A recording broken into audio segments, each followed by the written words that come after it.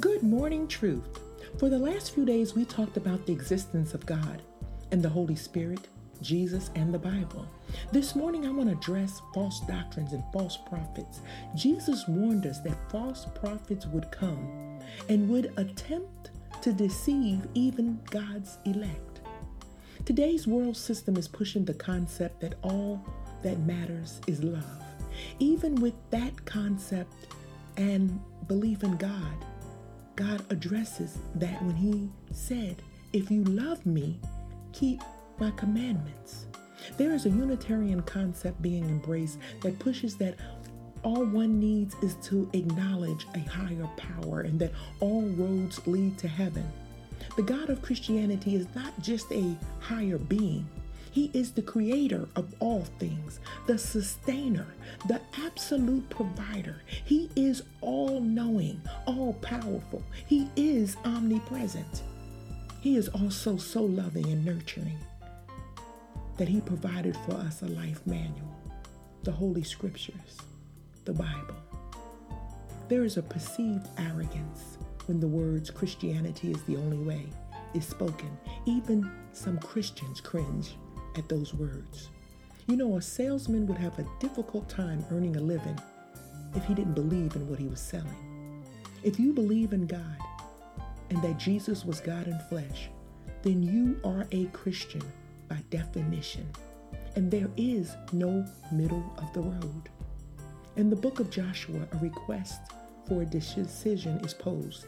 As scripture reads, "Choose this day whom you will serve." It's funny how we can become more dedicated to a sports team than we are to our faith and convictions concerning God. The best way to guard yourself against false teaching is to know the truth. The Bible tells us to study to show thyself approved so that we can rightly divide the word of truth. The only way to spot a counterfeit is to study the real thing.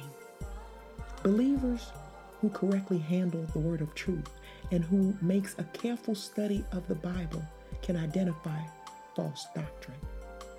If anyone comes to you with a doctrine that is inconsistent with biblical doctrine, they are a false prophet. If anyone comes to you speaking as if God is limited in his power, they are a false prophet. If anyone comes to you denouncing the deity of Jesus Christ, they are a false prophet. Satan will not leave his post, and upon the first breath of every newborn, Satan puts in a bid for their soul. So before you even knew your name, Satan started making plans to derail you. The only way to combat Satan is to know the Word of God, trust the Word of God, and make an intentional effort to live according to the Word of God. Remember, when you start your day with truth, blessings throughout the remainder of the day is inevitable. Our theme music is composed by Darren J. Ross and can be purchased at iTunes.